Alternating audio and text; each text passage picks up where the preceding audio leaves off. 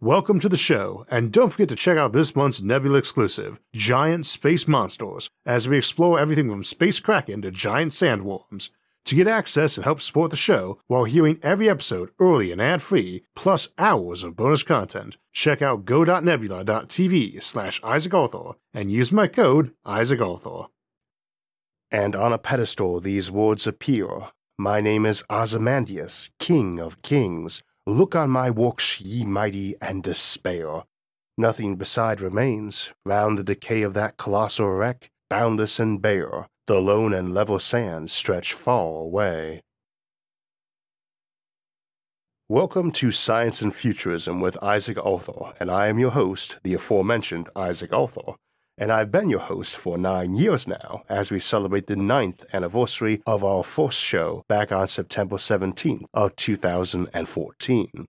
We'll talk about that more toward the end of the episode, but that original episode, and its unplanned sequel some months later, were focused on the idea that our image of the future from sci-fi, of being a civilization of thousands of planets spread over a galaxy, was wrong.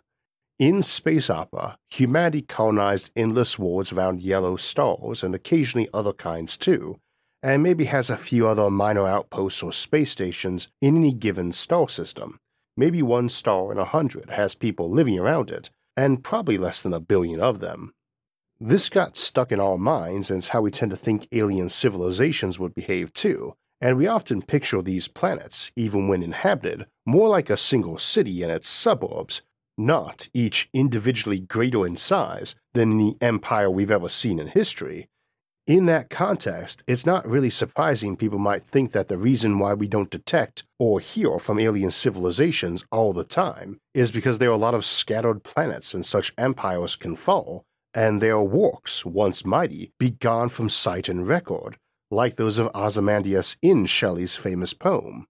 And yet, as we'll see today, even empires like that, let alone the great realms that seem likely, should be so robust against being made extinct that only the most obsessed and monomaniacal aggressor could hope to wipe them out. And then the question becomes, what happened to them? Where did that aggressor who brought doom go? Did someone else come for them and spell their doom? And where then they? In that first and second episode of the show, we confronted the scale of this assumption, the flawed notion that such empires would be spread so thin, and that any given star system they encounter would be colonized and composed of at least many millions of settled minor planets, if not full Dyson swarms. That our future is not just on large planets, or even minor ones, but mostly in vast megastructures serving as artificial habitats, be they biological or post-biological hosting ones. And I thought today we would try to examine the question of Fermi paradox from the idea that such empires could exist and could fall, and asking what, if any, evidence we might have that they did. To ask what sort of wars or weapons might doom such civilizations, or what else could annihilate them so completely. We'll contemplate everything from quasar cannons and other galaxy-rending megaweapons to psychic or cultural poisons and how effective they might be, and if there was any way those could have been used, and the user somehow not destroyed along with the original target. While common in sci-fi for entire massive galactic empires to just fall or disappear, this has always struck me as rather bizarre and improbable. Nonetheless, since this is a Sci-Fi Sunday here on SFIA, we will try to ask how that might happen, and also what it would look like if it did.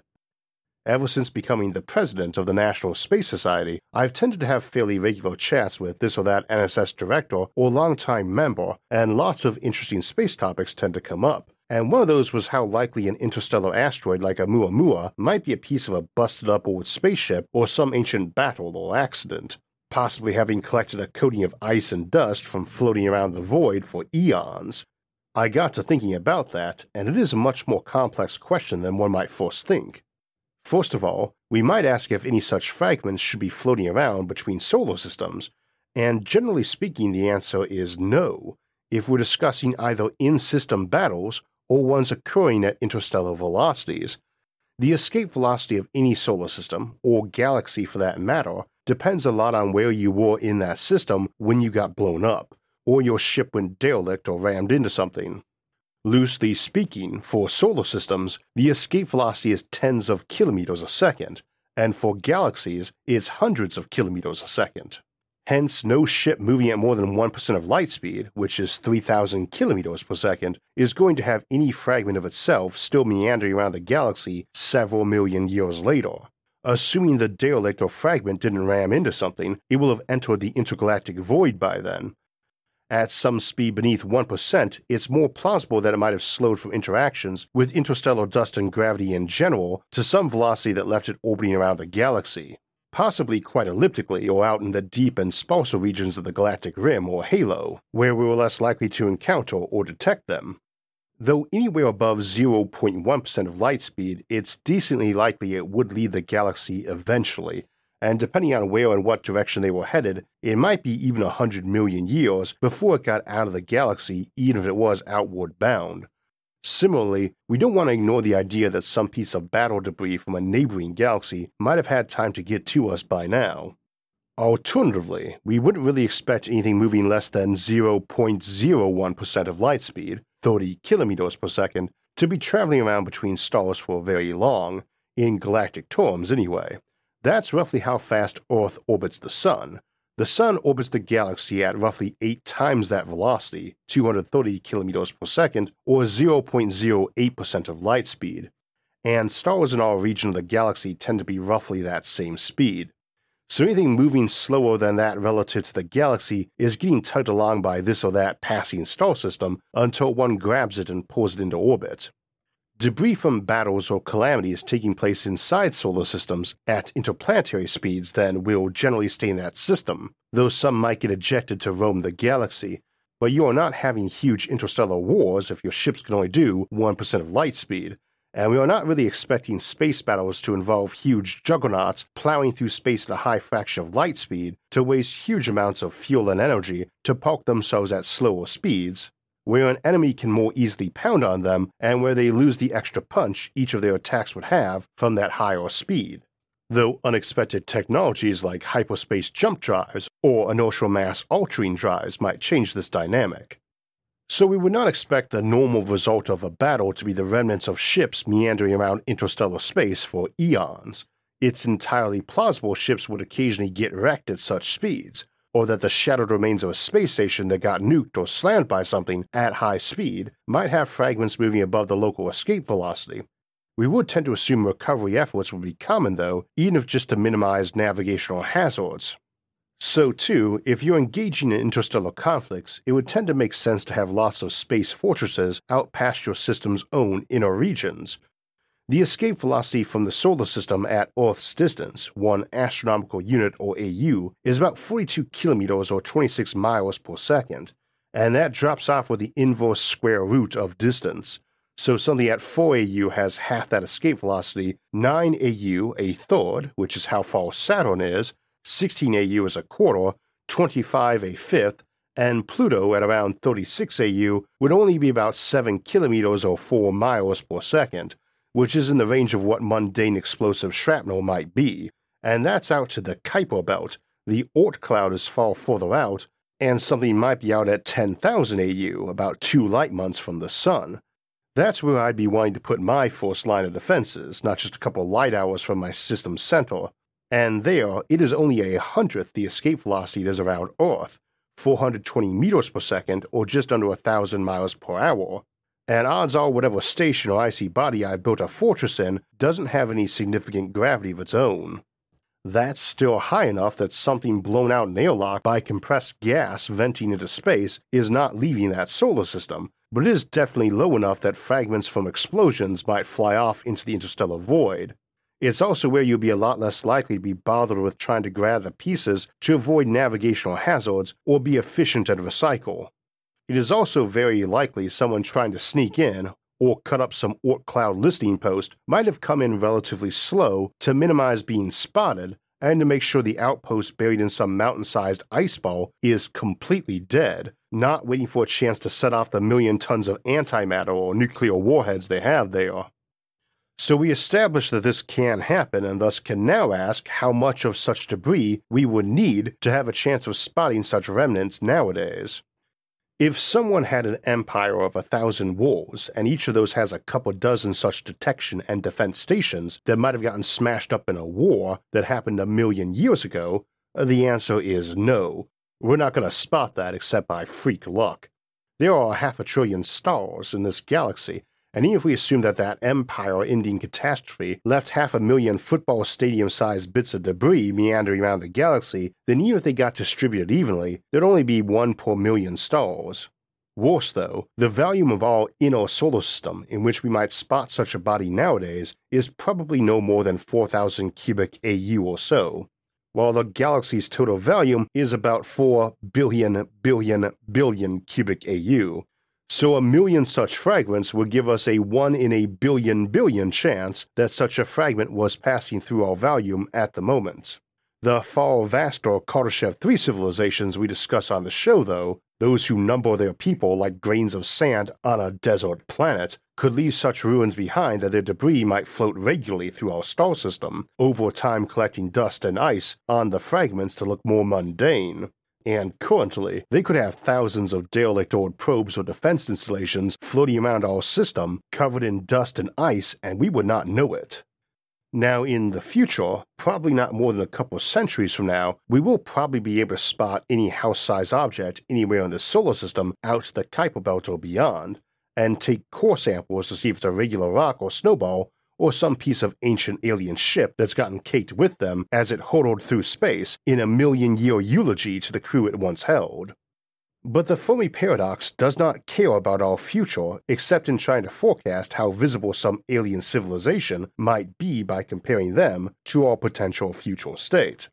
The Fermi paradox discusses the apparent contradiction between the age and immensity of our universe and its assumed abundance of high-tech civilizations, and that apparent absence of our current ability to spot them. So some lone and quiet planet of people who never spread out to the stars could just be a few hundred light years from us and still remain undetected, and the galaxy could have 1,000,000 such worlds, or even more if they tend to have a half-life of thousands of years. It also doesn't contemplate life without intelligence, as we could have that right now, as close to us as on Mars or on Jupiter's moon Europa. We can't tell yet, let alone if there's some planet 50 light-years from here with dinosaurs or robust ecologies inhabited by even Iron Age civilizations. We could only see current civilizations or their ruins if interstellar travel is a practical option. In the latter case, because that's the only way they could either have left enough debris around for some to swing by our planet, or because we could then have the ability to visit many planets and search them for ruins, which is no fast task given that erosion and sediment and other factors will bury most planet-bound civilization ruins pretty quickly. But you'll find them because you won't be visiting them, you'll be settling them. In the absence of FTL, fast-and-light travel, your ships take centuries to get anywhere, and your archaeological team is not beaming down to an abandoned planet for an afternoon of poking around one building. It is an entire planet. You need a lot of time and people to explore that, and it took you centuries to get there, and you probably need as long to do the job. So you colonized that rock the same as you colonized all of them you visited. To play devil's advocate, though, we've only been at the science game for a few hundred years, and it is entirely possible that FTL is possible, as contradictory to our current knowledge of physics though that would be. In such a case, you really might show up and scan planets and go home a few days later and arrive a few more days later. You also might be engaging in interstellar battles at relative stops, because your ship went into hyperspace and back and never moved much faster than orbital speeds while doing it. Such being the case, interstellar colonization ought to be way easier, and you really ought to have trillions of ships around at some point, if not far more, whose remnants might be way easier to see. A cataclysm that wrecked one planet can also more easily get many others if you have FTL, as you might have a galaxy-wide war fought in just a few years, as opposed to a few million, or a virus might lay dormant and spread through the galaxy before it's detected, by which time it proves to be too late to prevent its devastating impact. And of course, if ships can move faster than light, it implies a possibility of natural disasters which might too, which itself is a good Fermi paradox solution. Also, you might need little time to get a survey done, As we noted in our episode, The Future of Archaeology, remote scanning and artificial intelligence allows us to do very quickly what it used to take large teams years to achieve when it comes to finding and mapping out buried ruins or spotting some tower top or rectangular piece of strut sticking out of the ground. So they might get the job done faster and with fewer people than you'd want for a colony, and they might have come there in stasis and plan to go home or to the next spot because what they love is xenoarchaeology, not colonizing planets. It is also entirely possible a lot of civilizations might have some sort of black box tech designed to keep a Rosetta Stone and archive around in some bunker or off-world asteroid with a beacon on a timer or a dead man switch to let folks know what happened to them, and some digital archive the size of a room might easily have more info about a civilization than every single record we now have on Earth in every library and hard drive combined. Either way, neither really alters our own equation. If I can send some archaeologists to a planet to check it out, I can send some colonists to it as well, and if my civilization has been kicking around for thousands of years after finding such planets and scouting them, it is very unlikely no one is going to decide to go settle it. It really only takes 100 or so malcontents who want to be far from home to found a colony, and technically a single person could with the right tech. E.T. clone home. But the other thing is that you really shouldn't expect abandoned ruins. We believe our galaxy is thrice as old as our planet, which in turn appears to be roughly 1 million times older than our recorded history, and we believe there were only about 5 to 30 million of us when we entered that period, where some folks started writing stuff down, about 1,000th the current population. One of the stronger theories popular nowadays is that we nearly went extinct 70,000 years ago, down to at most 10,000 humans and maybe even to the hundreds. It's hard to guess precisely from genetics after catastrophes because you might have had a lot of lone individuals survive far from others, or just a small and decimated tribe that never bred back into the main mix because they survived that catastrophe, but the next couple generations couldn't rebuild and recover, and some winter fever or dispute in the tribe or whatever just finished them off. If true, though, it means 7,000 years ago there was around 1 person alive for every 1,000 nowadays, and 70,000 years ago 1 person alive for every million these days. The Tobo supervolcano is usually blamed as the culprit for that catastrophe too, but a technological civilization would be way more robust against such natural catastrophes, and even a nuclear war at the height of the Cold War wouldn't have pushed us back to that 10 million figure, let alone 10,000 survivors. Either way, 70,000 years later, some planet decimated that horribly would be back to their current numbers, if not way before, and probably not need to reinvent spaceships to go and resettle any worlds that might have been perma-killed.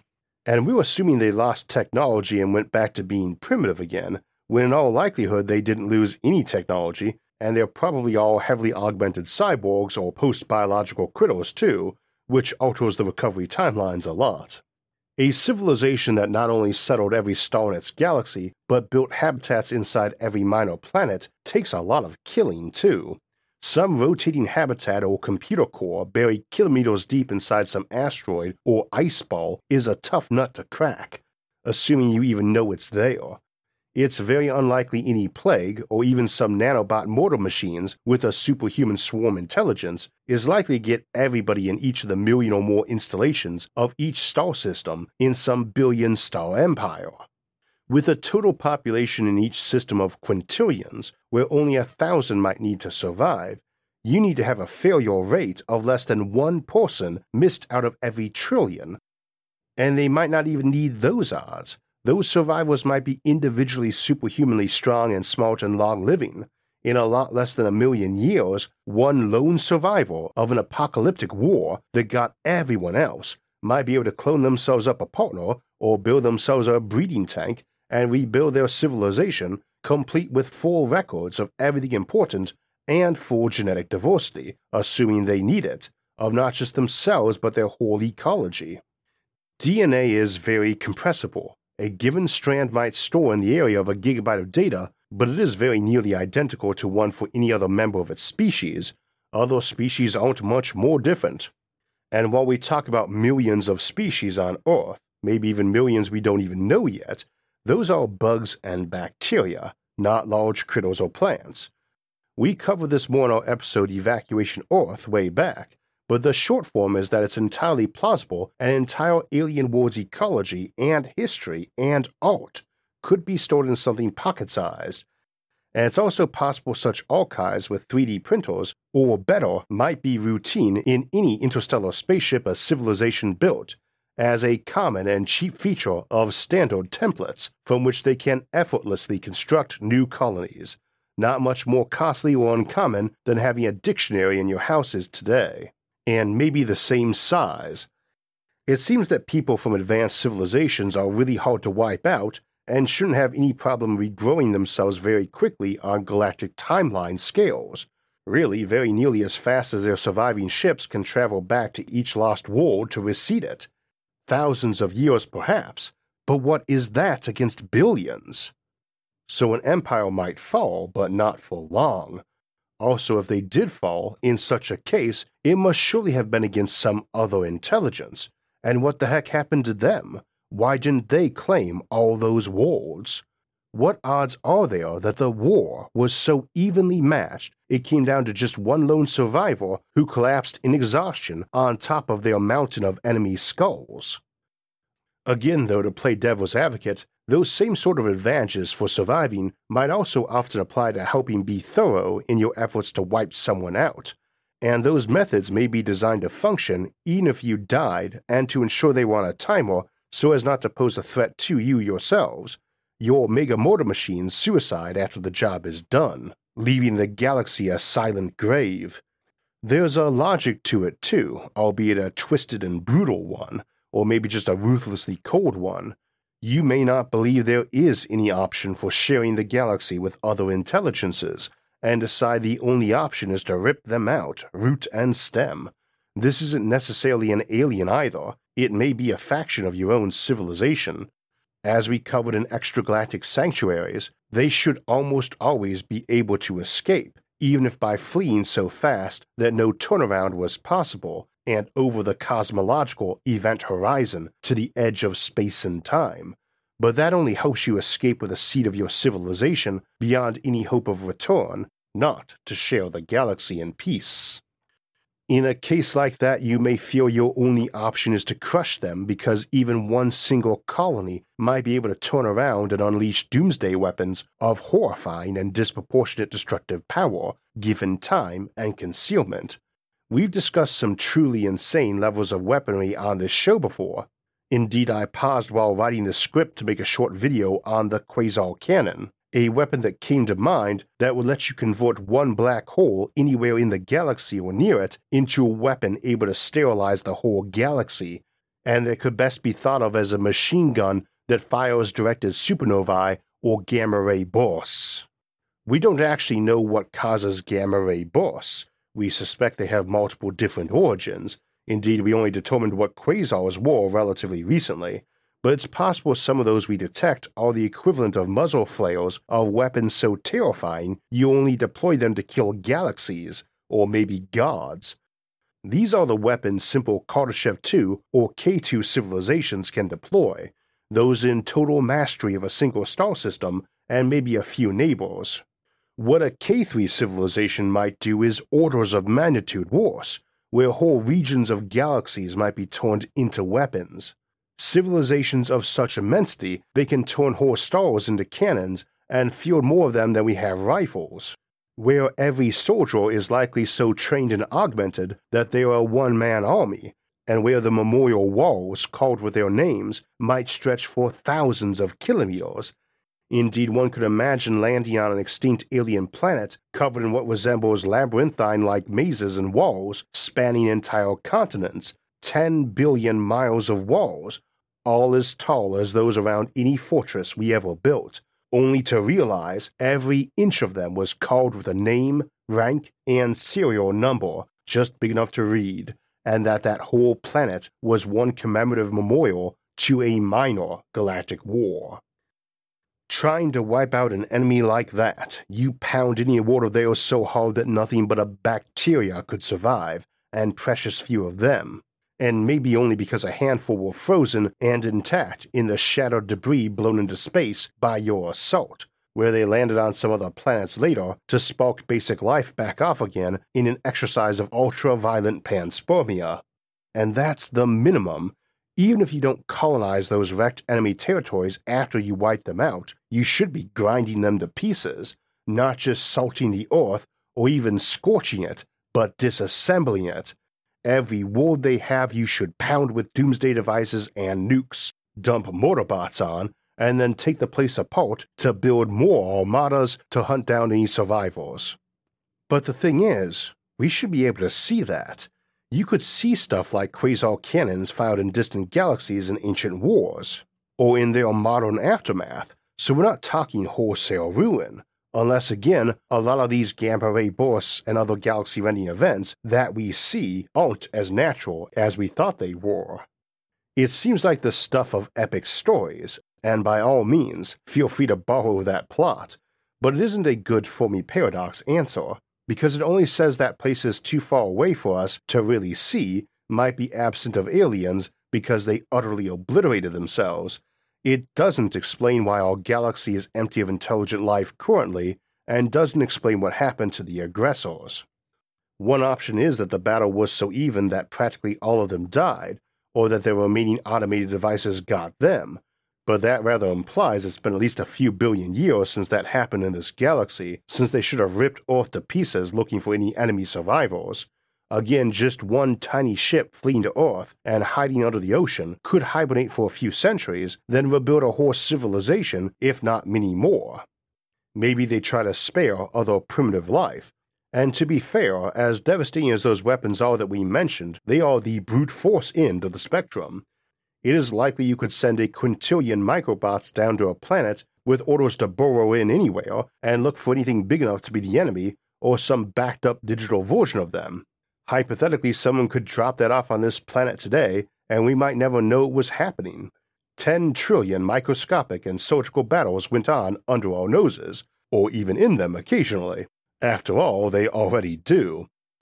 An alien intelligence might not need to be very big if post-biological, and like bullets or a swarm of piranhas, the sub-intelligent things killing them probably need not even be a fraction of their size.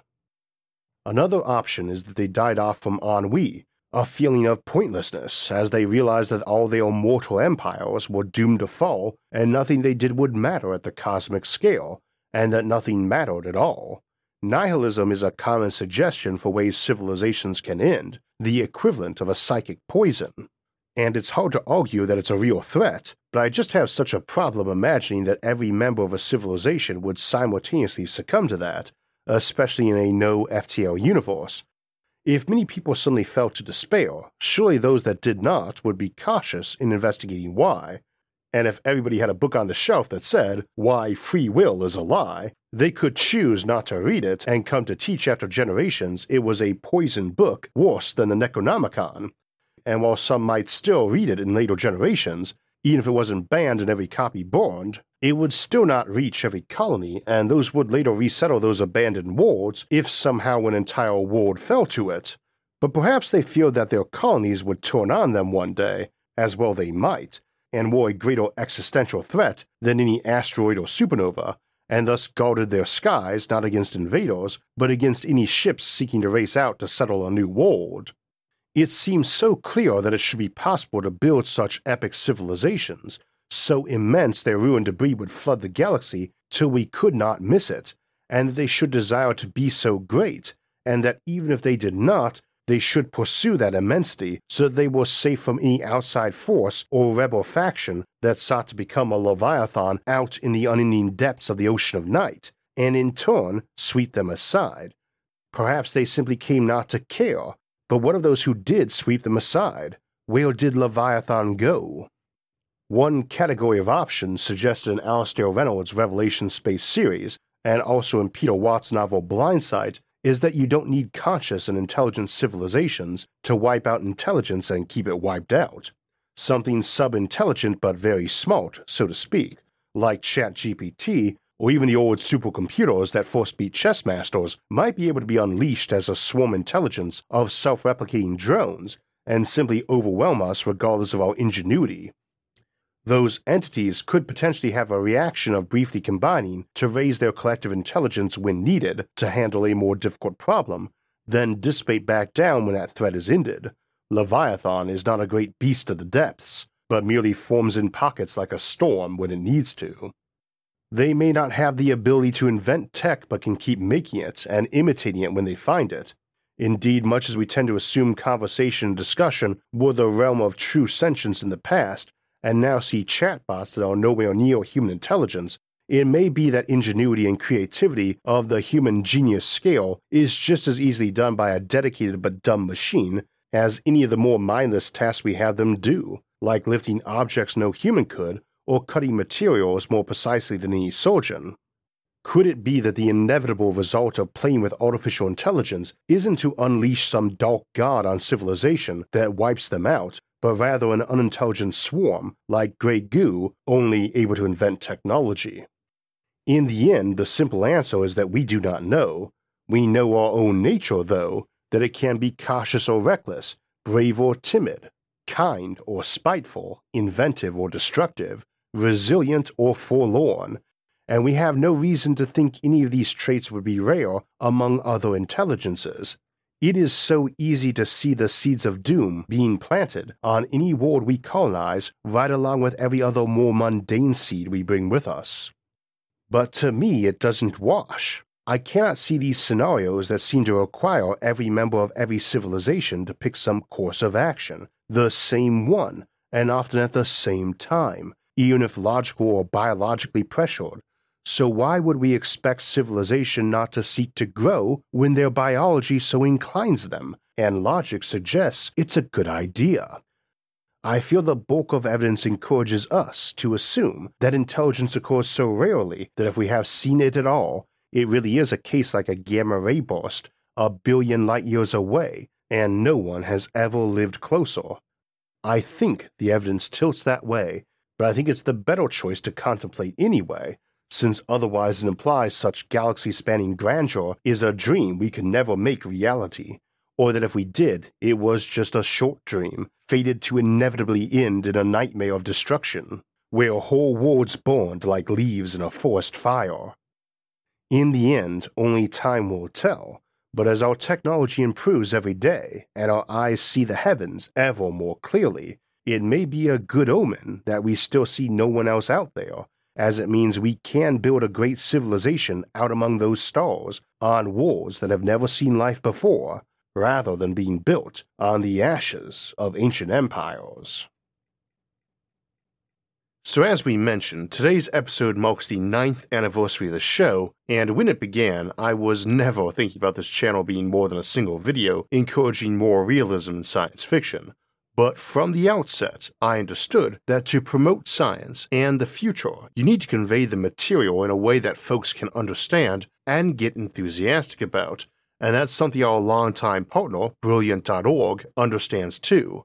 Brilliant understands what works. They know that the best approach is interactive learning, and that learning is a lifelong journey that should be fun and done in bite-sized bits. Brilliant has thousands of lessons from basic to advanced concepts that you can learn at your own pace, at home or on the go, and to fit your needs, whether you're trying to stay up to date on math, science, and computer science, or level up your career. You do not need to spend years and thousands of dollars to learn these topics. Brilliant gives you access to custom content to fit your needs and help you learn at a fraction of the time and cost. Brilliant's been a great partner to this show from our early days, and you can trust them to be your partner on your journey too. Try them out for free for a full 30 days by visiting brilliant.org/IsaacArthur or clicking on the link in the description, and the first 200 people will get 20% off Brilliant's annual premium subscription. With 9 years and over 600 posted videos, we have shared a lot of time together, and let me start by saying how grateful I am every single day to get to make this show and see how many people still tune in, more now than ever before. I am proud of the work I did before the show too, and mostly enjoyed it, whether it was my time in college or grad school, or in the army during the war, or in government working to serve my local community, which I still get to do. Still, I have never loved any job like I do this one, and it's brought me a great deal of joy. Life's been pretty good since then, too. I got married to my wife Sarah a few years back, and started adopting our 3 children almost a year ago, which irritatingly is still in progress. Paperwork takes forever, so I can't say either of my sons or my daughter's names, but they have brought great joy to my life. And 6 months back, I was elected the president of the National Space Society, which has been a great honor and opportunity and also a great deal of fun. Were the show to end tomorrow, I would consider it time well spent, and myself lucky to have had such an amazing audience for so long. But of course, folks aren't here for me. They're here for the cool topics about the future, and the neat thing about the future is there is always so much more of it. So I plan to keep doing episodes until the world ends, or they put me to bed with a shovel, and I am grateful for the opportunity to talk to you every week. I hope you have found or find some things you enjoy as much as I have, and I encourage you to dream big and pursue those dreams with relentless vigor, because as we all know on this show, the sky is not the limit. So that's it for today and for our 9th year of SFIA. This Thursday, September 21st, we'll start year 10 off by asking how we can mine atmospheres like those on Venus or Titan, or even gas giants and stars. Then we'll close out the month with our live stream Q&A on Sunday, September 24th, and then on the 28th, we'll have an exploration of what traveling the galaxy as an adventurer or lone wanderer will be like in Have Spacesuit Will Travel. After that, we'll jump into October to explain what vacuum and zero-point energy are on October 5th, and then we'll have an episode not on spaceships, but the factories that will make them on October 12th. And stay tuned for our next Sci-Fi Sunday on October 15th, where we'll contemplate entire planets turned into giant factories in Forge Worlds and Industrial Planets. If you'd like to get alerts when those and other episodes come out, make sure to hit the like, subscribe, and notification buttons. You can also support the show on Patreon, and if you want to donate and help in other ways, you can see those options by visiting our website, isaacarthur.net. You can also catch all of SFIA's episodes early and ad-free on our streaming service Nebula, along with hours of bonus content at go.nebula.tv/isaacarthur. As always, thanks for watching, and see you in year 10.